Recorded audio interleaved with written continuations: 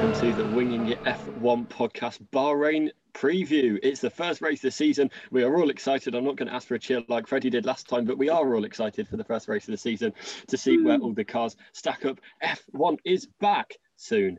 So I am joined, as usual, by WTF1's own Freddie Coates. How are you, Freddie? Oh, are we allowed to say that? Allowed to say what? That I'm owned? And the voice you hear in the background there is the voice of the North, Nigel Chu, who once fractured his arm in a McDonald's. Was it an interesting experience? We'll find out. Nigel, was it an interesting experience? Yeah. Yes, because I went to hospital because that's what happens when you fracture your arm. I was about 7 or 8 when it happened. Did you get a Happy Meal? Was it a really heavy Big Mac? No, it was in the play area. Some big kid jumped on my arm, basically. And that's how it happened. You were the 7-year-old in a play area and you weren't the big kid. Yeah. Coming from the man who was 7 years old 33 years ago. So here we go. I'm ancient. There we go. So as we've said a few times already, it is Bahrain this weekend. F1 is returning. There's going to be a whole weekend of racing for us to watch and get disappointed by and then do a podcast after. And I am excited. I hope you're as excited as me. What are we looking out for this weekend?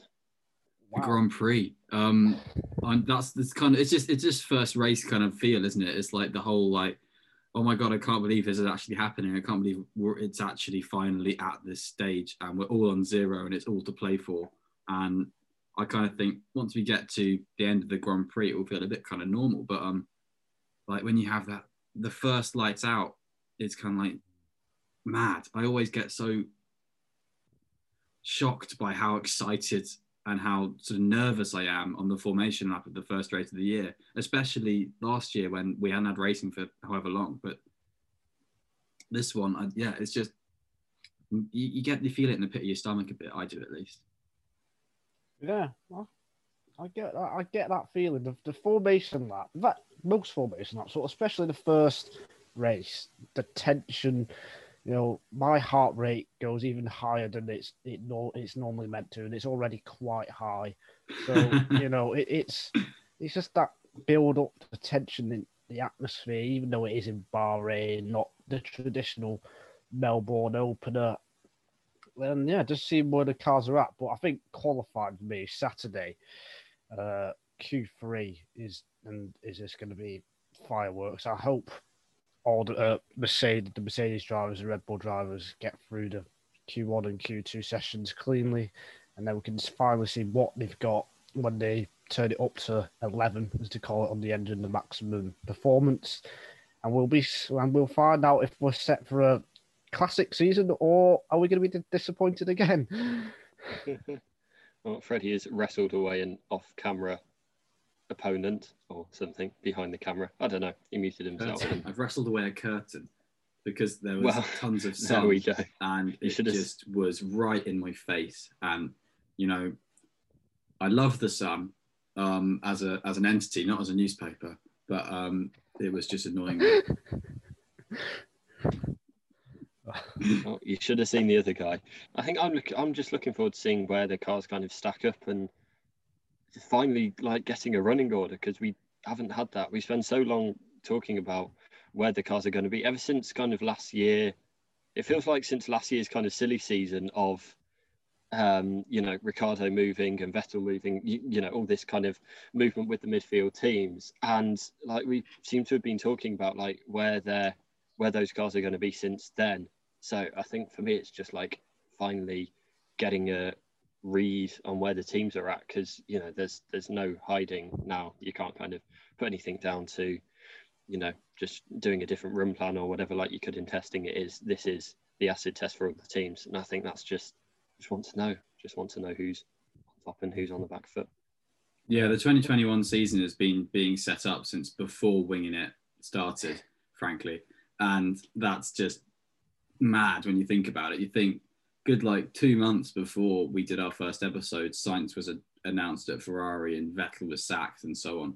So you're right, Adam. That's a really interesting point to raise, that we're seeing the only 3 teams have kept the same lineup from last year. 7 different teams with different lineups. So that's fantastic. Yeah, I mean, what I'll say is, even after the first race, which we still probably won't know because Bahrain is such an unusual track with its plenty of traction zones. It's not, it's not. I'd say, something like Barcelona or Silverstone, they are more representative. I don't think Bahrain's the most representative track on the calendar. It's also quite high tyre degradation as well. So, yeah, I think it will definitely take a few races for the new drivers in the new team to get up to speed and for us to see where every car is at. Yeah, I think I agree. That is a good point you raised, but I don't know. I just think you get to see who the faster teams and the slower teams are, and I don't think that will change drastically over the calendar. So yeah, I think it's Bahrain. It's not got that many Bahrain style tracks in this year.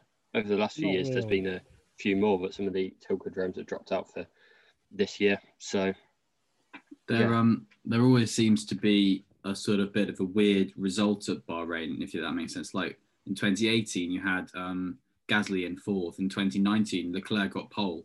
And in 2020, Russell nearly won a race and Perez won a race, but that was obviously more circumstantial than pace. But Gasly and Leclerc, those results were done on pace. So, I mean, it's not necessarily the most representative track, but we could see some interesting results that don't lie for the rest of the season. And also, it's the first race of the season, so it's going to be unreliable as hell. You look back to last Austrian Grand Prix, 12 cars finished. You look back to quite a few Australian Grand Prix over the years, and you have only 13, 14 cars finish. Some cars won't even make the start, I reckon. Yeah, and I think Bahrain, I'd say before the turbo hybrid era in 2014, it was a track that wasn't one of the best in terms of racing. But I think in the last 6 or 7 years, it's become one of the highlights in terms of action we see on the track. And I'd say Canada, for example, that's the opposite. I'd say since the turbo hybrid era, it's not quite as good as it used to be before. But I think Bahrain has now become one of the circuits where we see good wheel-to-wheel action due to its layout. So I think that'll be quite interesting. I think the duel in the desert was quite a kind of turning point for a lot of fans' perception of it, really. And then it's, as you say, gone from strength to strength since there. DRS at this track is where it's at, really. That's why it's done well, I think, is the way DRS, particularly in recent years, has been implemented. You've got it going on the main straight, and you've got it on the back straight to turn 4, then you've got it on the back straight to turn 11. You've got DRS going to 3 different types of corners. You've got a heavy braking zone at the start. You've got a kind of heavy braking zone with really fast out for turn 4, which is actually becoming less of a heavy braking zone. You've got turn 11, which is a really fast sweeper. So you've got lots of different ways of overtaking being able to take place with DRS, and you've got lots of opportunities to return the favour from the DRS, which is interesting, I think. Yeah, that Hamilton overtake on Vettel in 2019, when Vettel spun as Hamilton went round the outside, that was sublime. Because I think the lap before or 2 laps before, he was so far back, but he knew there was a headwind. He just sent it round and nearly made it stick first time, but then he did it second time anyway. That is a brilliant overtake that I remember from the last few years. Yeah, I remember the post-race interview on that, and there was a young girl there who had a paddock pass or something, and he just cut off the interview. Might have been with Channel 4 halfway through, and just say hello to her and have a photo with her. I thought that was quite cool. But yeah, the overtake was also pretty special as well. I think he said he looked up and seen the flag on top of the tower at the end of the main straight, and said he'd seen that. It's mad what racing drivers, the headwind was there and that the move was on. It's mad what racing drivers use as reference and stuff like that, because they pop up on the radio every now and again and say, "Oh, did I get a penalty?" And it's "Oh no, don't worry, it was the other car," and that kind of thing. But they've seen it on a big screen around that someone's got a penalty, or it's they got a fastest lap or something. They're "Oh, did I get a penalty?" And they see it on the screen. And Michael Schumacher used to talk about it. I think they used to just check on Ralph's race when he was going around the track.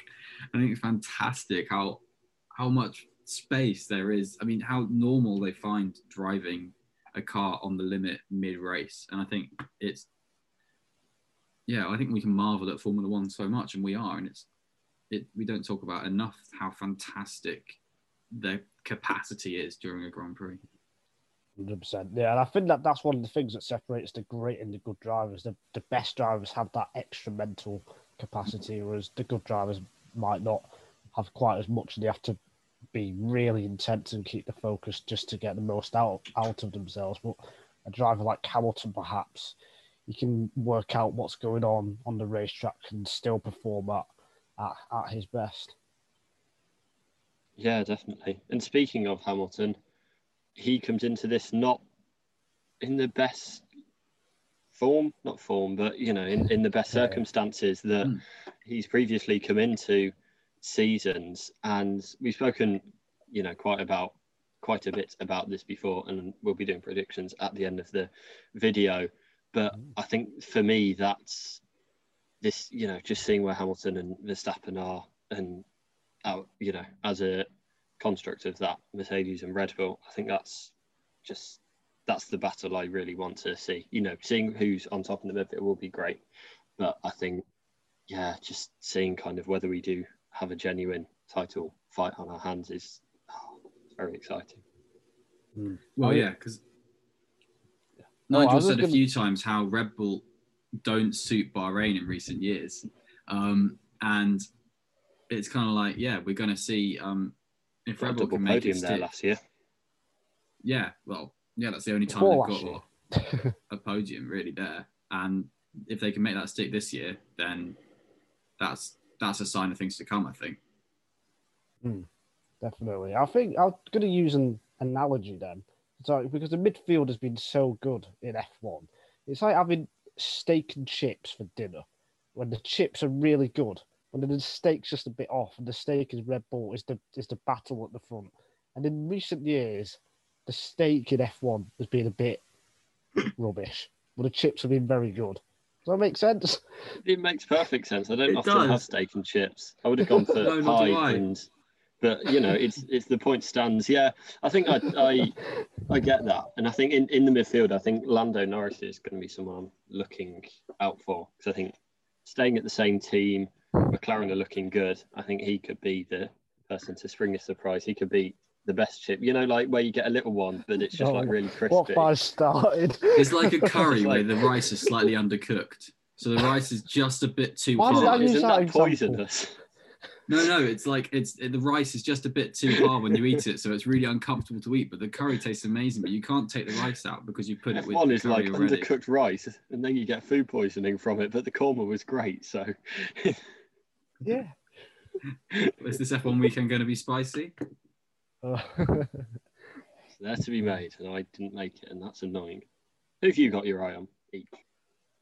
Oh. Each. We've got each of my eyes on. Well, no, you can have both eyes on one person, but I just meant, like, what have you got both of your eyes on? And then, Nigel, what have you got both of your eyes on? Alonso. I'm interested to see where Alpine lie, because they've had such a random spread of performance over testing that they could be up there on race pace. They could be way off on quali pace or something like that. So I'm interested to see where they lie, particularly over the weekend. I think we're going to see some interesting shifts to our perception in midfield performance by the end of FP3 to what we've thought from testing. And I think Alonso could have a very, very good weekend.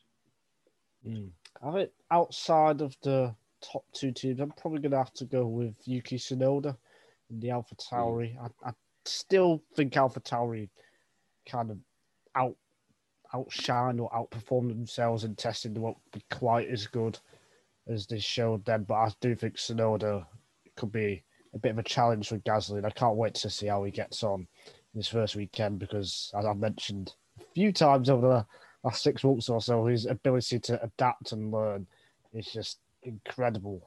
His rise from Japanese Formula 4, I think it was, straight to F3, straight to F2, straight into F1, and back-to-back seasons. It's just phenomenal. His testing run on Sunday. Sorry, I'm just going to just throw this one thing. His testing run on the Sunday, when he was going faster and faster and faster, every lap was a personal best. Better for something like 15 laps. And he's still learning, but he's learning at such a rate that he could be supreme. Adam, over to you. He is like one of the few drivers over the last few years that has had their F4 super license points on the license that they got into F1 with. That's how rapid his rise has been.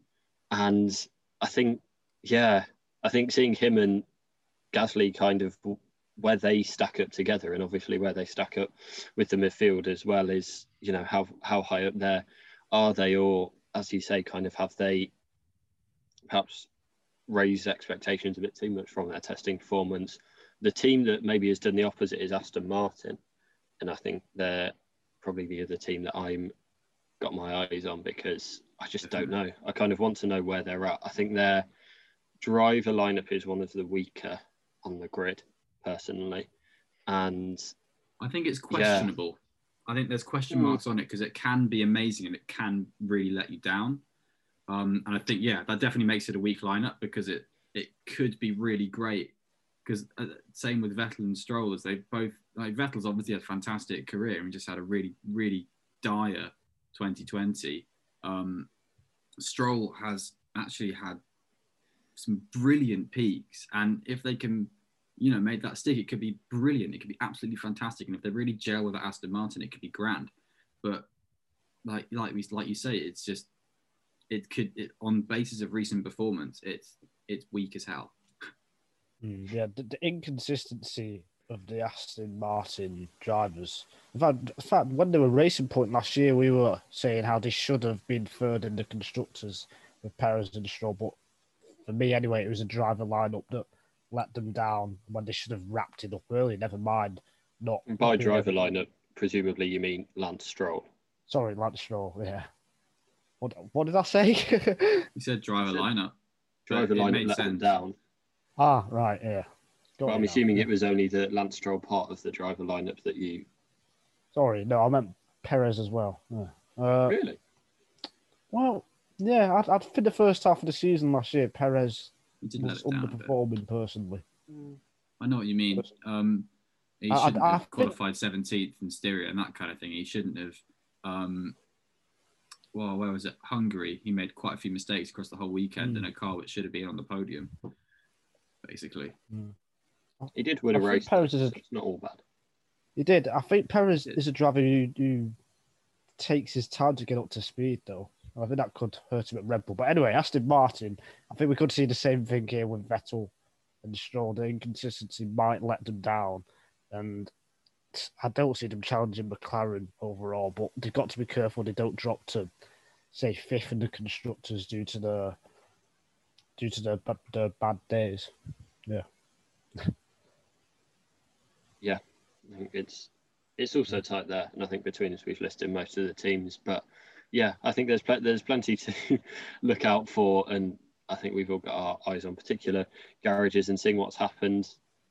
And like you say, the retirements, who's that going to hit hardest? Who, you know, because there will be teams that are coming, you know, it could be McLaren that come in hot, and, you know, we think, oh yeah, they're on it, and then, you know, a retirement or a dodgy pit stop or whatever can really put pay to that. So I think, you know, there's all those intangibles and unexpected events that make the sport what we like. If we look at teams that had the least laps in testing, it goes Mercedes, Aston Martin, I think McLaren. So they're three Mercedes-powered engines, Mercedes-powered teams even. They're all Mercedes-powered engines.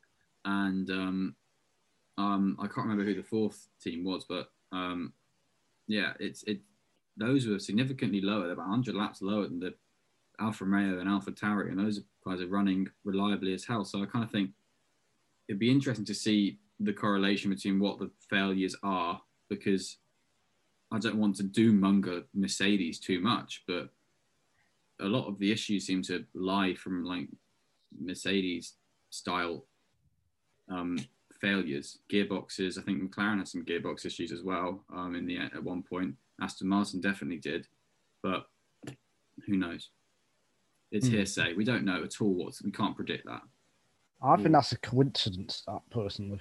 Yeah, fair enough. I'm not reading too much into that. I don't doubt for one bit Mercedes have an unreliable power unit, because we've seen from the last 7 years they've been benchmark in terms of reliability. I mean, Howdy, other than Malaysia 2016, the most famous one, I can't think of too many power unit related issues for Perez had an Hamilton, ERS Bottas. failure in Abu Dhabi. Perez caught fire in Bahrain a couple of weeks before that.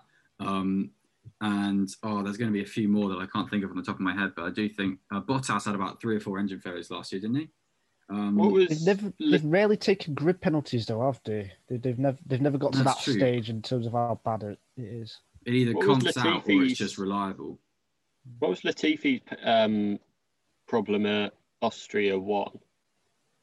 Oh yeah, I had no idea. How have you Didn't remembered score that? points. I don't know. I think he I know conked out Russell. right I at know the end. Russell retired. I didn't know. It might be Russell I'm thinking of. Russell Yeah, it definitely is. retired, but I can't remember the problem. That's the one. I will find out now. If it was gearbox at that point, it would have been a Williams gearbox anyway. So, It was fuel pressure. So, Okay, that's Williams level, isn't it? Or I don't know. I don't know yeah, anything. Williams. Um, All the Williams power cars are going to be in trouble this year. Speaking of Williams, George Russell, we've not spoken about him much over the winter break. Neither what did do we Drive to think? Survive. Yeah, well, what do we think he has to do to get the Mercedes seat? Because I think for me, he doesn't have to do too much. As long as he doesn't do anything too wrong, I think he's got one hand on the place already. I think as long as he kind of confidently beats Latifi, I think that'll be enough, really. I mean, a lot of it depends where the Williams is as well, because if we get there and the Williams is like the 7th best car, then I think he Wow. has to be. Well, but I'm just saying, or if it's the 7th best car, he has to be beating the 3 of the teams that are behind, or kind of be around there. So I think that will dictate it. But if we think it is going to be kind of near the back and maybe just battling the Haas or only ahead of the Haas, I think I'd expect him to beat the 2 Haas drivers most weekends, and I think then it will come down to Latifi and what he can do there. You're right. He's going to have a much more polished Latifi alongside them, because George Russell had the advantage, obviously, of being a very good driver, but also of having a year under his belt when he was in the car. So he really knew how to drive the car last year, as Latifi was learning all the way through. We saw he was having a couple of mistakes in practice, but he was able to put through some really, really solid races with Latifi last year. And I think Latifi is going to be a step up this year. And I think we'll probably be closer to Russell, but that will be because of him really knowing how to drive the car so much more now than he did last year. But I do think Latifi's not going to. I'm not saying Latifi's going to outshine Russell. I'm saying Russell's still going to outshine Latifi. All the thing Russell needs to do is not punch Toto Wolff, really, and then he's probably got the drive. Yeah, I think we're going to see a repetition of think last year, to be Russell- honest. I think. Yeah. Do you think Russell will keep up his qualifying record against his Williams teammates? I think he will. I think barring any, if things are normal and there's no weird circumstances, I think he will. I don't see how. He really is fantastic over one lap. He's kind of like Charles Leclerc at Ferrari in that aspect, where the one lap pace is just incredible. So yeah, I can see him getting to what's he on now? Is he on 30 something? I don't know. What Yeah, he's- I know Sakir kind of messed up his tilt at the record because that's kind of how it works. But yeah, By anything. in terms of Williams, it will be about 36, maybe. Yeah. He's definitely going to get to 37? 50, I think. Oh, Mad. That's absolutely mad. It's just such a bonkers ability just to be that switched on. I mean, yeah, I think the Ferrari engine is going to be a bit more powerful this year, so it might not show as much. There might not be as many Q2 appearances as last year because the Haas and the Alfa Romeos might be a bit closer, I think. But it's still comparing him to Latifi, I think it will be some very good performances. I think that's what we said at the start of this segment is I don't really see us talking about Russell that much. Like, it kind of doesn't... Yeah. It feels like he's not going to get tons of points finishes, and he'll probably beat Latifi most weekends, and that's kind of it. That just feels like his existence. He plugs away at being really good, and that's it. We just let George go over there and do really well, and he's reliably fantastic, and that's what you want really from a midfield. We're back marker team, to be honest. Yeah, I'd say it's almost a good thing because we all know how good he is and we all think he deserves a chance in the top team. So if we are talking about him, I guess it's usually because of a bad thing or a mistake he's done, like at Imola last year when he crashed behind the safety car. So I think if he's kind of out of the spotlight, that's a good thing. And if as long as he avoids not making 3 or 4 silly or major errors this year, he's going to be in a really good place when it comes to negotiating for a contract. Yeah, all very interesting to follow. Any other F1 drivers we want to talk about, or do we want to move on? Just throw Ferrari in there because obviously no one knows at all what's going on there. But I think it's going to be interesting to see where they are in 2 or 3 races, if I'm honest. I'm more looking at that as like an arc rather than as where they are solidly this weekend. I think Ferrari is going to be an interesting one developing over the season. There's not really much to add to that, I think, for me. I think seeing where Sainz stacks up against Leclerc for me, because he's obviously come on from difficult spells at Toro Rosso and Renault, and now had 2 fantastic years at McLaren, and now it kind of resets, and that performances and beating Norris at McLaren will only go so far if he's not kind of on pace with Leclerc. So I think seeing where they stack up is, I think that's going to be a fascinating one. I think equally though, it's like Bahrain won't be kind of the be all and end all. I think I'd be surprised if he is up to speed really, this early on and coming from different setup and a different engine manufacturer, etc. So I think that'll be something to kind of watch over the, first half of the season, say. But even so, that's, definitely something to keep in mind. Especially Leclerc at Bahrain as well. He's had some incredible performances there in his F2 career, in his first ever race. He stormed through the field in the feature race. He had his first pole position there, should have won his first race there at Ferrari in 2019. And I think it was last year, didn't he qualify 5th it was in the Sakir race, wasn't it, on the outer layout? He pulled out an unbelievable lap. I think he got out of the car after 1 lap in Q3 because he knew he couldn't do any more. And he qualified 4th or 5th there. I think it was 4th on the top of my head. It was 4th. Yeah, Bahrain's one of those tracks where it's one of Leclerc's best tracks, I think. I think looking at Sainz, he's a race guy as well, more in my eyes at least. If you look at where he had the edge on Norris, it was in the races because Norris out-qualified in both seasons, only just, albeit.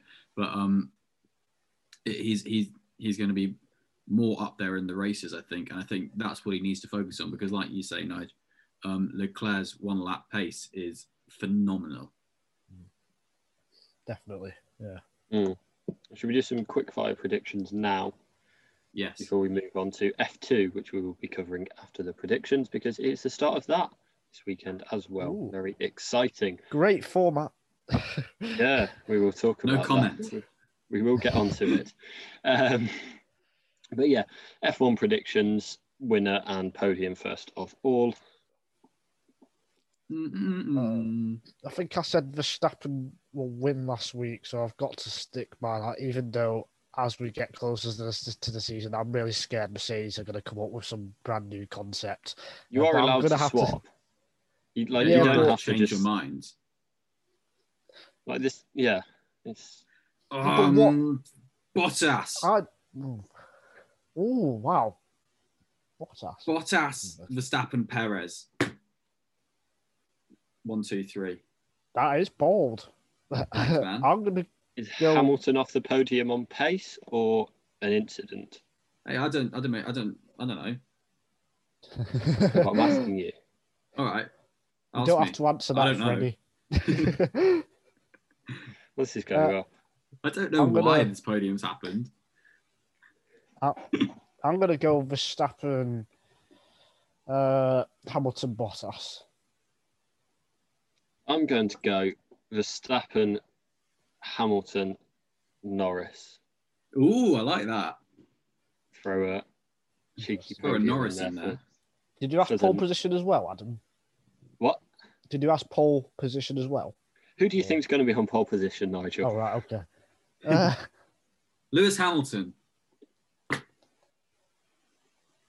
I don't know what race I'm watching on Sunday, but it's going to be fantastic. Lewis gets pole and then ends up off the podium through not bad pace and not an incident. It could be anything. This is It could F1. be an instant. It could be bad pace. Yeah. I don't know.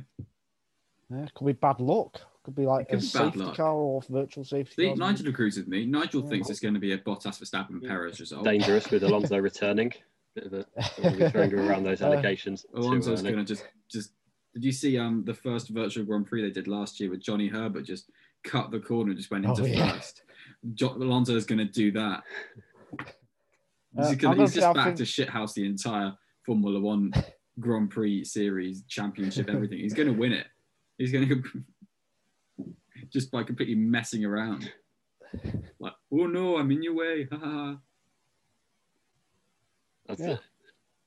Not sure. That didn't sound too Spanish, but I'll take your word for it. I wasn't really going for Spanish. I don't know what I was going for. No. Neither do I. Nigel, you had enough time. Who's pole position, mate? Yeah. This stalling was all for you. Oh, cool. There we go. Freddie, are you going Alonso or? I said Hamilton. Okay. I'm tempted You don't to go. have to be different. Bottas. I don't know. Go for it. Verstappen isn't a very pole positiony type of person. That's I'll because go he's not been in Bottas. the best car. Go Bottas. There we go, I Bottas. think. Yeah. Not sure. I'll go for Bottas. Go on, lad. Get yourself a pole position. Who will be higher finishing out of Yuki Tsunoda and Fernando Alonso? Fernando Two Alonso. rookies, two young drivers coming back in. Two young drivers. Yeah, I Fernando think Alonso. Alonso as well. Yeah. According to the test, that's all I'm saying. Yeah, you I'll go don't green. trust tests ever. Ever. Yeah, I'll go Alonso as well then. Why not? Will Actually, this two-time Yeah, world well, champion do better than this yeah, guy in a I'll- worse car? I mean, that's what you would have Based on said when. previous years. Yeah. I mean, you could have thought, will this two-time champion do better than this rookie in 2007? And look how that went. But anyway, Ooh. they ended up doing exactly the same. Again, it comes down to testing. Yes. How many Hamilton finishes did will there be? unlimited testing in that car, so he's up to pace. To be fair, Sat there for the whole of 2006 off-season. wiggling it around. Yes, that's a clip. How many finishes will there be? 16. I think it'll be I'll say 15. too high attrition. 1-5. 17 then. Mm. 17, not that bad. And attrition. Okay, well, those are the predictions locked in that we'll then probably forget about when we come to do the review. Let's not. Let's actually remember the predictions this year. All right, How about that? I'll write them down. Okay. We've I'll already leave forgotten the our notebook championship somewhere. predictions from last week. No, I haven't. I think I have. Hamilton and Mercedes. So pole, I don't- Bottas for Adam, Hamilton for me, and Verstappen for you, Nige. Yes, yeah. I'll tell you what will be interesting while Freddie's doing that. This is going to be proper F1 nerdy chat, but I think it'll be interesting to see whether it's a one-stop or a two-stop because the tyres are harder. But last year it was a two-stop. I think for the last few years it's been a two-stop strategy in Bahrain due to its tyre wear. So whether there's a difference between Red Bull and Mercedes, one's easier on its tyres perhaps. And if Perez is up there as well, Red Bull could split the strategy perhaps or do something different. So I think that can be fascinating on Sunday. Yeah, I think I agree. And will you get kind of someone from the midfield like, I don't know, Sebastian Vettel or whoever, like trying to go long on you know, our ties in getting a top 5 or whatever because of it. I think that'll be a good line to follow. So yeah, that's all our roundup of the F1 until we have the quiz later on. But first, we have a look into F2 because, as we've already said, that returns this weekend as well, and it is as exciting, if not more exciting, definitely more even than the F1 season. But firstly, as Nigel has already hinted, there is a slight format change going on. So do you want to tell the lovely listeners about that? I mean, to be honest, I don't know what. There's 3 races, I know that, but I don't know how. I can do it. I wrote about it yesterday. Yeah. Thank you. So Friday remains the same. You've got a practice session and a qualifying session. Saturday, before practice 3 for the Formula One, you have a 45-minute sprint race, and the top 10 of that grid are reversed from the qualifying results. So if you qualify on pole, you will start 10th. Then sprint race 2 goes after qualifying on Saturday. And from those races, the grid is the top 10 flipped from the results of sprint race 1. Makes sense. And then Sunday morning, you've got the feature race, which is the starting grid is from the qualifying session on Friday. It seems to put a lot of onus on 10th place, which is interesting, an interesting decision. It makes sense because they're trying to get more races into fewer rounds because of cost-cutting measures, because they had F2 and F3 going to so many rounds last year. What they're having now is F2 going to some and F3 going to some, and it's F2 and F3 money is ridiculous at the moment. So it's going to try and bring that way down, which is a very good thing. And it means that the final race of the season will be a feature race, not a sprint race. So it will offer more points, which will also be very good. But it is a bit like 2 reverse races and 1 non-reverse race is a little bit tetchy.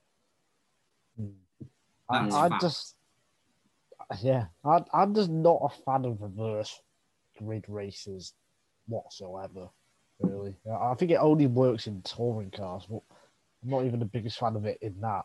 So to have 2 reverse grid races in the series that is the next one to F1, it's just madness to me. I just don't really get it. And if we qualify, say 11th or 12th, you're hindered for 2 of the 3 races, which I don't really think is right. Or say if you have a problem in qualifying and it's not your fault, and then that was the same. That was the same last year. Last year, if you finished 9th, you were hindered. Whereas now, if you finish problem. Last year, it was like if you finished 9th, you wouldn't get into the reverse or anything, and you'd be hindered. Whereas this year, it's only 11th, so it's more cars can be involved in that kind of situation. And if you're 11th or 12th, you've got a chance of getting to 10th, rather than a lesser chance of getting to 8th to get into the reverse, that kind of thing. So there is more option, to be fair. Yeah, I think it would hinder 2 races, but at least you get one of the sprint races. If you qualify 12th and you make your way up to, I don't know, 8th, I think you've suddenly got a great starting position for the second. But the problem is, there's 3 races at each venue, and there's less venues, so then it's a much bigger problem, and it's a problem. This is not the way to make it cheaper. I don't think changing the format is the best way to make it cheaper. If they want to make it cheaper, or if they want to help out currency and peg something to the euro and do all of that kind of stuff, it's impossible to control inflation. To be honest, the best way to control inflation is we can try. F1 should help out, I think. They probably should. They probably should have a scholarship scheme for positions in Formula 3 to the positions in Formula 2 and so on, then presumably positions to Formula 1 on top of that. What the PR line when reverse grid sprint races were brought in for GP2 in 2005, when it started, was that the fast drivers will have the opportunity to be in a feature race, a fast race. They've got an opportunity to qualify and show their 1-lap success. And they've got an opportunity then to show their driving through the field prowess and their racing skill. And, you know, they're trotting that out again. I mean, it's just PR line, but that's how we've got to look at it. And we've got to appreciate the fact that we can complain about the fact these races are happening, but they're happening and we can still see who's good because the cream will still rise to the top. What? Yeah. The cream of the crop will rise to the top. Slightly mixed metaphors there. Yeah, I think It feels like one of those that if you're going from a Mick Schumacher or George Russell before him, or even Leclerc before him, they've all gone from winning F2 to then being in a backmarker car. Leclerc less so, but he just totally outperformed that car. So I guess maybe it is a bit more representative of how it's going to be when they get into F1, that they're not going to be banging it on the front every time. But doesn't really work. That's just playing a weak devil's advocate, to be honest. I don't agree with that. But, no, I don't think you can. Probably, I don't think anyone does. Well, that's fine. It is what it is, I guess. And yeah, I'm still probably going to watch it. So, Yeah, it's more. I mean, it works for F3, if that makes sense. Like in terms of it gives F3 a spotlight more so, if that makes sense. Like rather than having F3 at 8 o'clock every morning and no one watching it, you've got F3 on the features, the prime time slots after qualifying and that kind of thing, and that would be interesting. Yeah, I guess if it was me, I would just have 2 qualifying sessions for 2 feature races.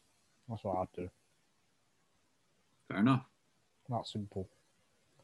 I don't know. I think I quite like the old style, but it's just, I don't know, clearly doesn't work in where they're trying to take it and trying to make it cheaper for people. But should we get onto the drivers after we've talked about the weekends a lot? People that are actually going to be driving in the weekend. There's plenty of interesting names that I think it's quite a stacked field. There's a few good drivers coming up from F3 as well. But not Logan Sargent, which is a shame. He's got no money. But anyway, yeah. His dad went to court or something. But he liked my American Feeder Series drivers piece, so he's a good lad. Anyway, who are we going to be looking out for in this? I'm looking forward to seeing Oscar Piastri in the Prema, because Prema obviously are top dogs.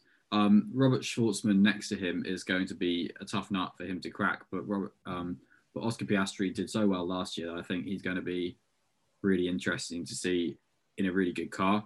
Jehan Daruvala seemed to finally get on top of Formula 2 at the end of last season. Apparently he had car issues all year until he started to qualify on the front row, which is fair enough, actually, because if he was qualifying on the front row when he didn't have car issues, then he's clearly a decent driver, so he could be all right in a Red Bull back Carlin. Anyone else before I hog everyone?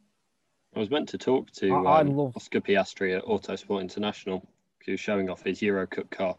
Then he wasn't there because he was finalising his Formula 3 deal, so I couldn't. So that was a shame.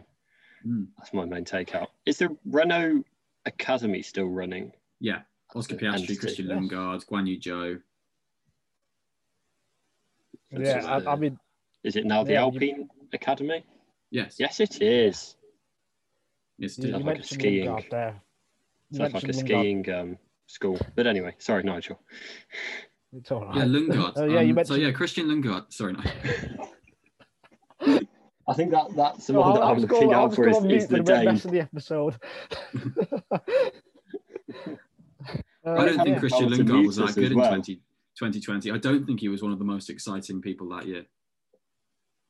I think he will be one of the big heavyweight drivers though this year. I think him and Schwartzman are probably going to battle it out for the championship. I think, and I love the ART lineup of Lundgaard and Théo Pourchaire, who I rate very, very highly. I think he could be a huge star when hopefully he gets to F1. So I think ART are going to have the best lineup for quite a few years, the best season for quite a few years, because they've had a slightly disappointing campaign recently, or a few campaigns, but I think it's a fantastic lineup they've got. So I'm looking out for them this year. I think the high-tech lineup will be interesting. I don't know if they're going to be good, but it's kind of two drivers that have had eyes on them for quite a while, with Liam Lawson and Yuri Vitz. Liam Lawson, I think, benefits from having an alliterative surname. But anyway, that's just my theory. Vitz is a very important person, so you've got to throw that in there as well. Yes. He's several. High-tech were good last year. With Giotto and Mazepin, they had actually good pace in that car for a new team. So I think if you look at Lawson and Vips both having always shown pace when they've been in the car. Vips came in to support Dams when Sean Gelael had his injury last year, and with no testing in a Formula 2 car, ended up doing some really, really good races in the few he did. So I think Vips will be good. I think Lawson is a handy peddler, so it'd be interesting to see him. There's a lot of really cracking cyclist. It's a phrase, people say it. There's some really cracking people in this. Marcus Armstrong is another one that I'm throwing in there. I think he could do something similar to what Ilott did last year, where have kind of like a okay results in first season and just be one to beat. Drugovic is another one who could do that. He's transferred to UNI Virtuosi, so he's got a bit of a better team around him. And yeah, I think he could be one to kind of look at as a breakout star. Could he be Brazil's next F1 driver? Well, I said he would be, and then Pietro Fittipaldi got a drive, so that went well. But I think he could. I think he could still take that mantle. It's a star-studded field this year. Last year's the lineup was good. I think this is one of the best, I'd say. I think ever. The issue that I see is how many F1 drives are going to be open. I think that's kind of, if you look at, I don't know if Schumacher's contracted to 2022, but you imagine Mazepin's going to be there, and Tsunoda, we all think, we all rate him. So, he could, we feel like he has it within him to stay on the grid. And then you look at the drivers outside, who ex-F1 drivers who could still come back in or who could be shopping around for a seat. I think half of the seats are already locked down in terms of contract time for 2022. So I think that's kind of the main issue I see with it, is there's not, outside of maybe Alfa Romeo, there's not that many, and I guess if Vettel has a bad year, would he look at retiring? I don't know. But there doesn't seem to be that many like clear-cut opportunities to get in a seat for 2022. You got that. Oh, go on for it. I think Freddie's going to say the point I'm going to say. Is it the rule changes? No. I was going to say. Oh, okay. I was going to say the rule changes as well for F1 next year. I think the teams might want experience and maybe continuity as well. So I think that doesn't help the F2 drivers as well. I'm going to throw in that it really depends on the campaign. We've got so many talented drivers here that no one's going to really leap out as a dominator. George Russell forced himself into the Williams seat because he was mega. Charles Leclerc leapfrogged Giovinazzi to a Sauber seat because he was mega. Like, you got to look at it like that. And I kind of think if someone comes out from this field as fantastically above everyone, then that's kind of fine for me if other people don't get seats, really. Because if someone's just categorically better, then they deserve it more. And it depends how it flows. We obviously don't know how the F1 season's going to go. I really wouldn't be surprised if Kimi Räikkönen stays again, that kind of thing. So it's just a case of seeing how the F1 season goes and seeing how the F2 season goes. I think it's a bit early to write off chances for someone of a Formula One. I think it really depends on how their season goes. I mean, Guan Yu Zhou, I think, obviously comes with the allure of a Chinese driver, but it's his third season in F2, and both his other seasons have been reasonably mediocre, frankly, for what you would expect. And he's a Sheffield lad. He's a Sheffield lad, so we like him. But it's that kind of thing. He needs to dominate, otherwise he's got no hope of getting into Formula One. Frankly, there's different targets for every driver.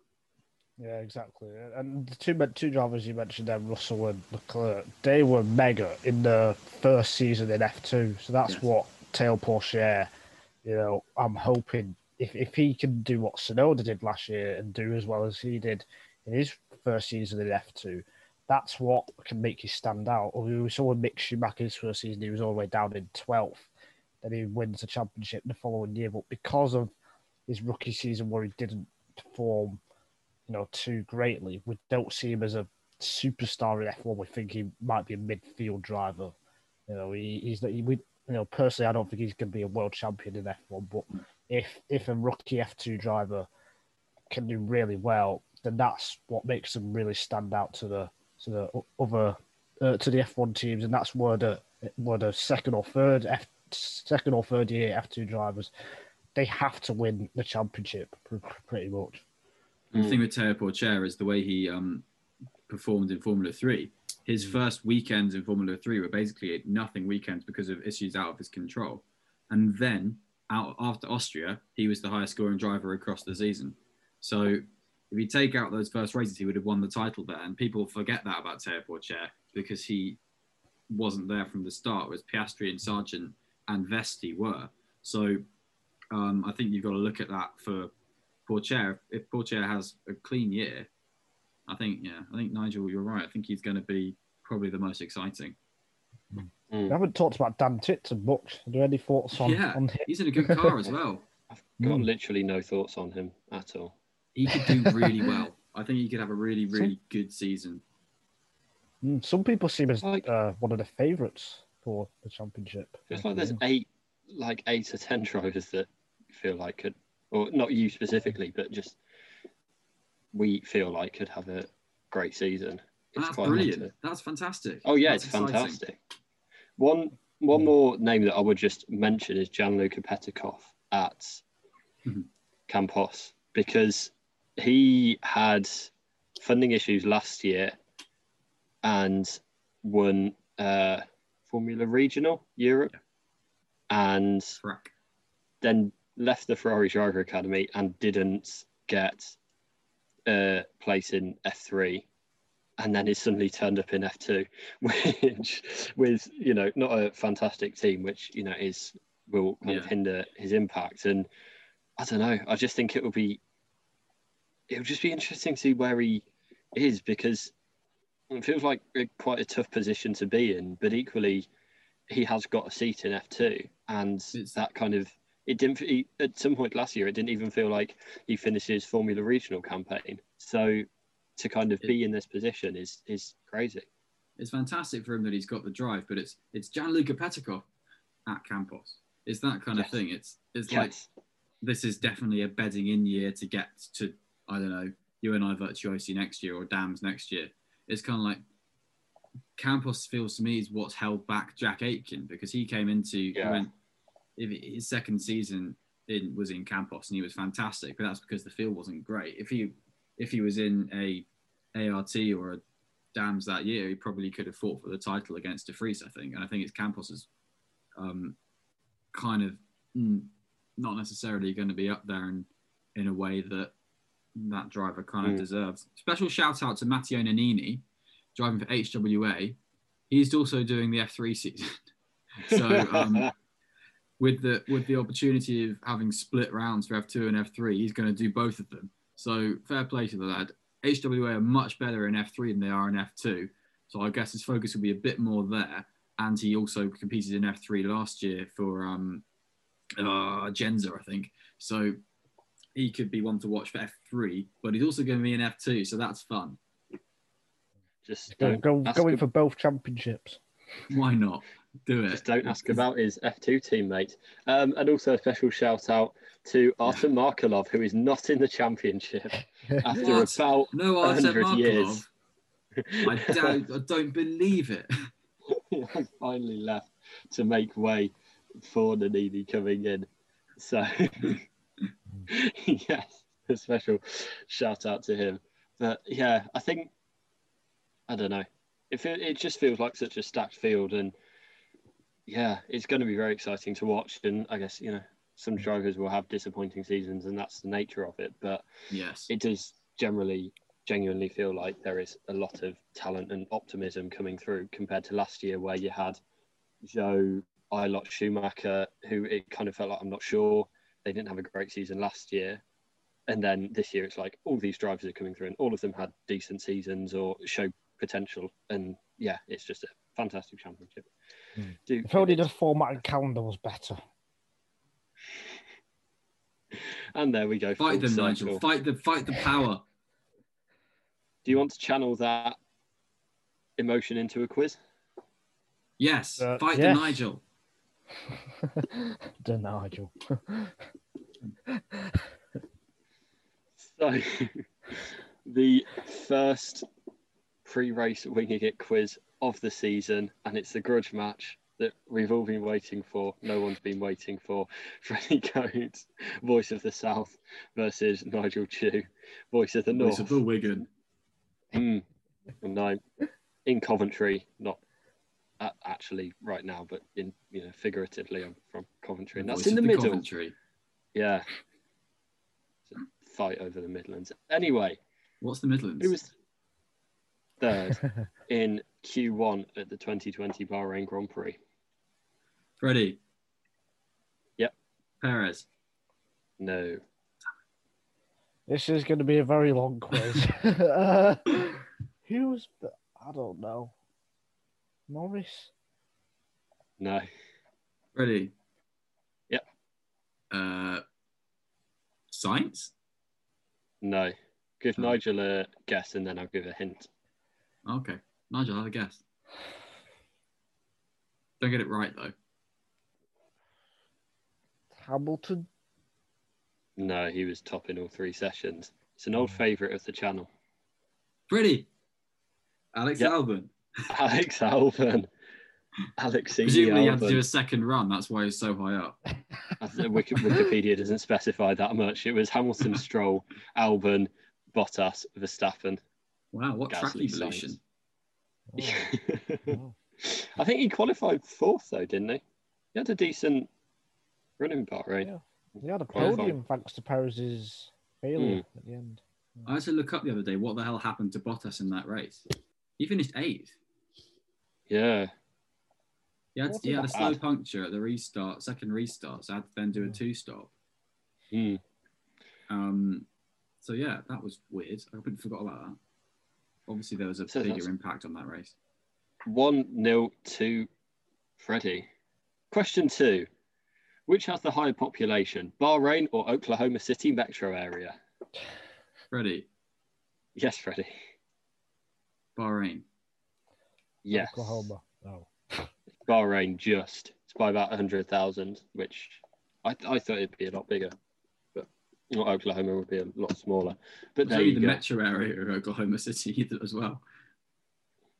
But that encompasses I think it doubles the population or something. Fair enough. So. I know nothing about Oklahoma. No, I do, clearly. Yes. Question 3. Which won overtake of the year 2020? Nigel. Yep. Oh, I've messed up. I've thought of the wrong thing. I've thought of the action of the year, which is Raikkonen's overtake, but it's not that. No. Freddie. George Russell overtaking Valtteri Bottas in the Sakir Grand Prix 2020. It's not even the what best isn't overtake. a good overtake? No, it's not, but it won. So. Yeah. And voting. What was actually the overtake of the year? Because I'm trying to remember. There was one. Perez about on 3 laps later when Sainz did it. Gasly on Perez for me at Spa. Oh yeah, the Eau Rouge one. Yeah, fair. Yep. But hey, it's democracy. Vettel won 2 drives of the day last year. Hamilton won. How does it work? I don't know. Anyway. He drove on the day. Yep, that is true. Who was the last Japanese driver to score points at Bahrain? Freddie. Yep. Kamui Kobayashi. No, before you answered, I was about to say it's not who you're thinking of. But there we go. Nigel. I reckon it's Nakajima. No. Freddie. Takuma Sato. It was Takuma Sato. If it wasn't those 3, it's going to be no one. So. Yeah, it could be Yamamoto, who didn't score a point ever in his F1 career. Wasn't he in F1 before Bahrain was? No, he was in the 2007 season. Oh, okay. Yeah. I'm getting mixed up with someone. Really? Might be getting mixed up with Taki Inui. God. Poor Ahead of the Yamamoto. 2020 Bahrain Grand Prix, who was leading the championship between Sergio Perez and Danny Rick? Freddie. Yep. Daniel Ricciardo. Nigel? I think it's Sergio Perez, but I'm not sure. Certainly is Sergio Perez. Nigel gets his name on the board for the year. I got a 50-50 question right. It's for After the other 50 had been declared wrong. Yes, yeah, on the board for the year. Will it be the first of many? Will it be the first of one? We will see. I'm not even how on many the board boards? yet, but Oh. I'm not taking part in the quiz. How many Ferrari drivers have won at Bahrain while driving for Ferrari? Oh. Freddie. Yep. 4. Yes. Do you want to name them for Sure. kudos? Vettel, Alonso, Schumacher, Massa. Yeah, Massa won 2 back to back. Back to back, boy. Underrated driver, Massa. Should be a world champion. And he's also an overrated driver at some points of his career. It's mad. His FE career, maybe. I don't know. Exactly. Who knows? In the 2018 Bahrain Grand Prix, who was the fastest Renault-powered driver? Freddie. Hmm? Damn it, I forgot. Oh, no. I've got it. It is Verstappen. No, he retired. Ignore me. Nigel, you go. The fastest. Well, the highest placing. Oh, Yeah. highest placed. Yeah, both Red Bulls retired, didn't they? So it's got to be Hulkenberg. Certainly is Nick O'Hulkenberg. Yeah. The link there is Alonso was in a Renault-powered car. Oh, So there you go. I got He's mixed coming up with Gasly, but he was on Honda Power, wasn't he? So Yeah, just a bit. I believe that's 5-2. I might have lost count slightly, but I think it's 5-2. has there been 7 questions? I think so. That is 5-2. Can you name the 2 events that caused the 2 red flags in second practice last year? Freddie. Yep. No. Okay, Nigel? I think one was Jack Aitken.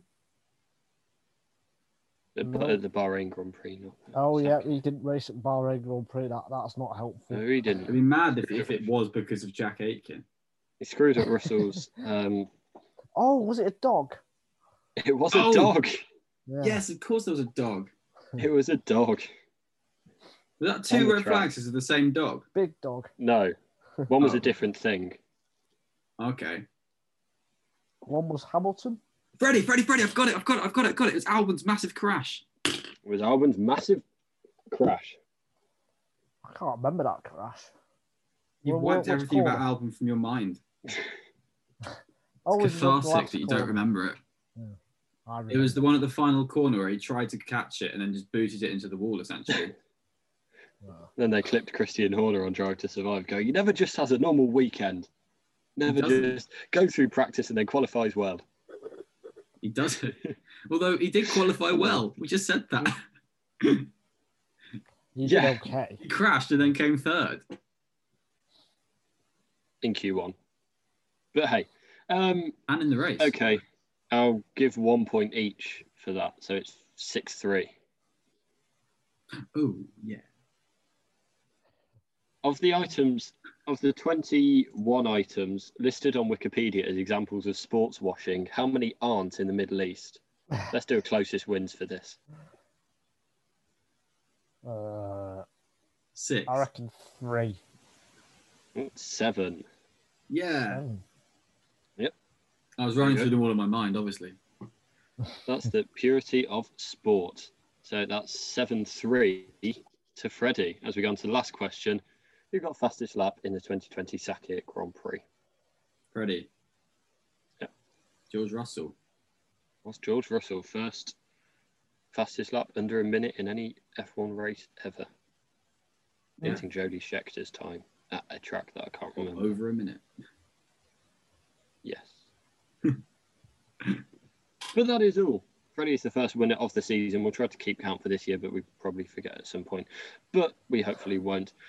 And we really hope you have enjoyed our Bahrain preview and you have learned something about the race or about the F2 race or about both and are looking forward to it as much as we are. We will be doing a review afterwards, after the race, coming out on Sunday evening or Monday morning, depending on how quickly we turn it around. And yeah, it's going to be a lot to talk about and we're looking forward to talking about it then. But in the meantime, enjoy the race and goodbye. Bye.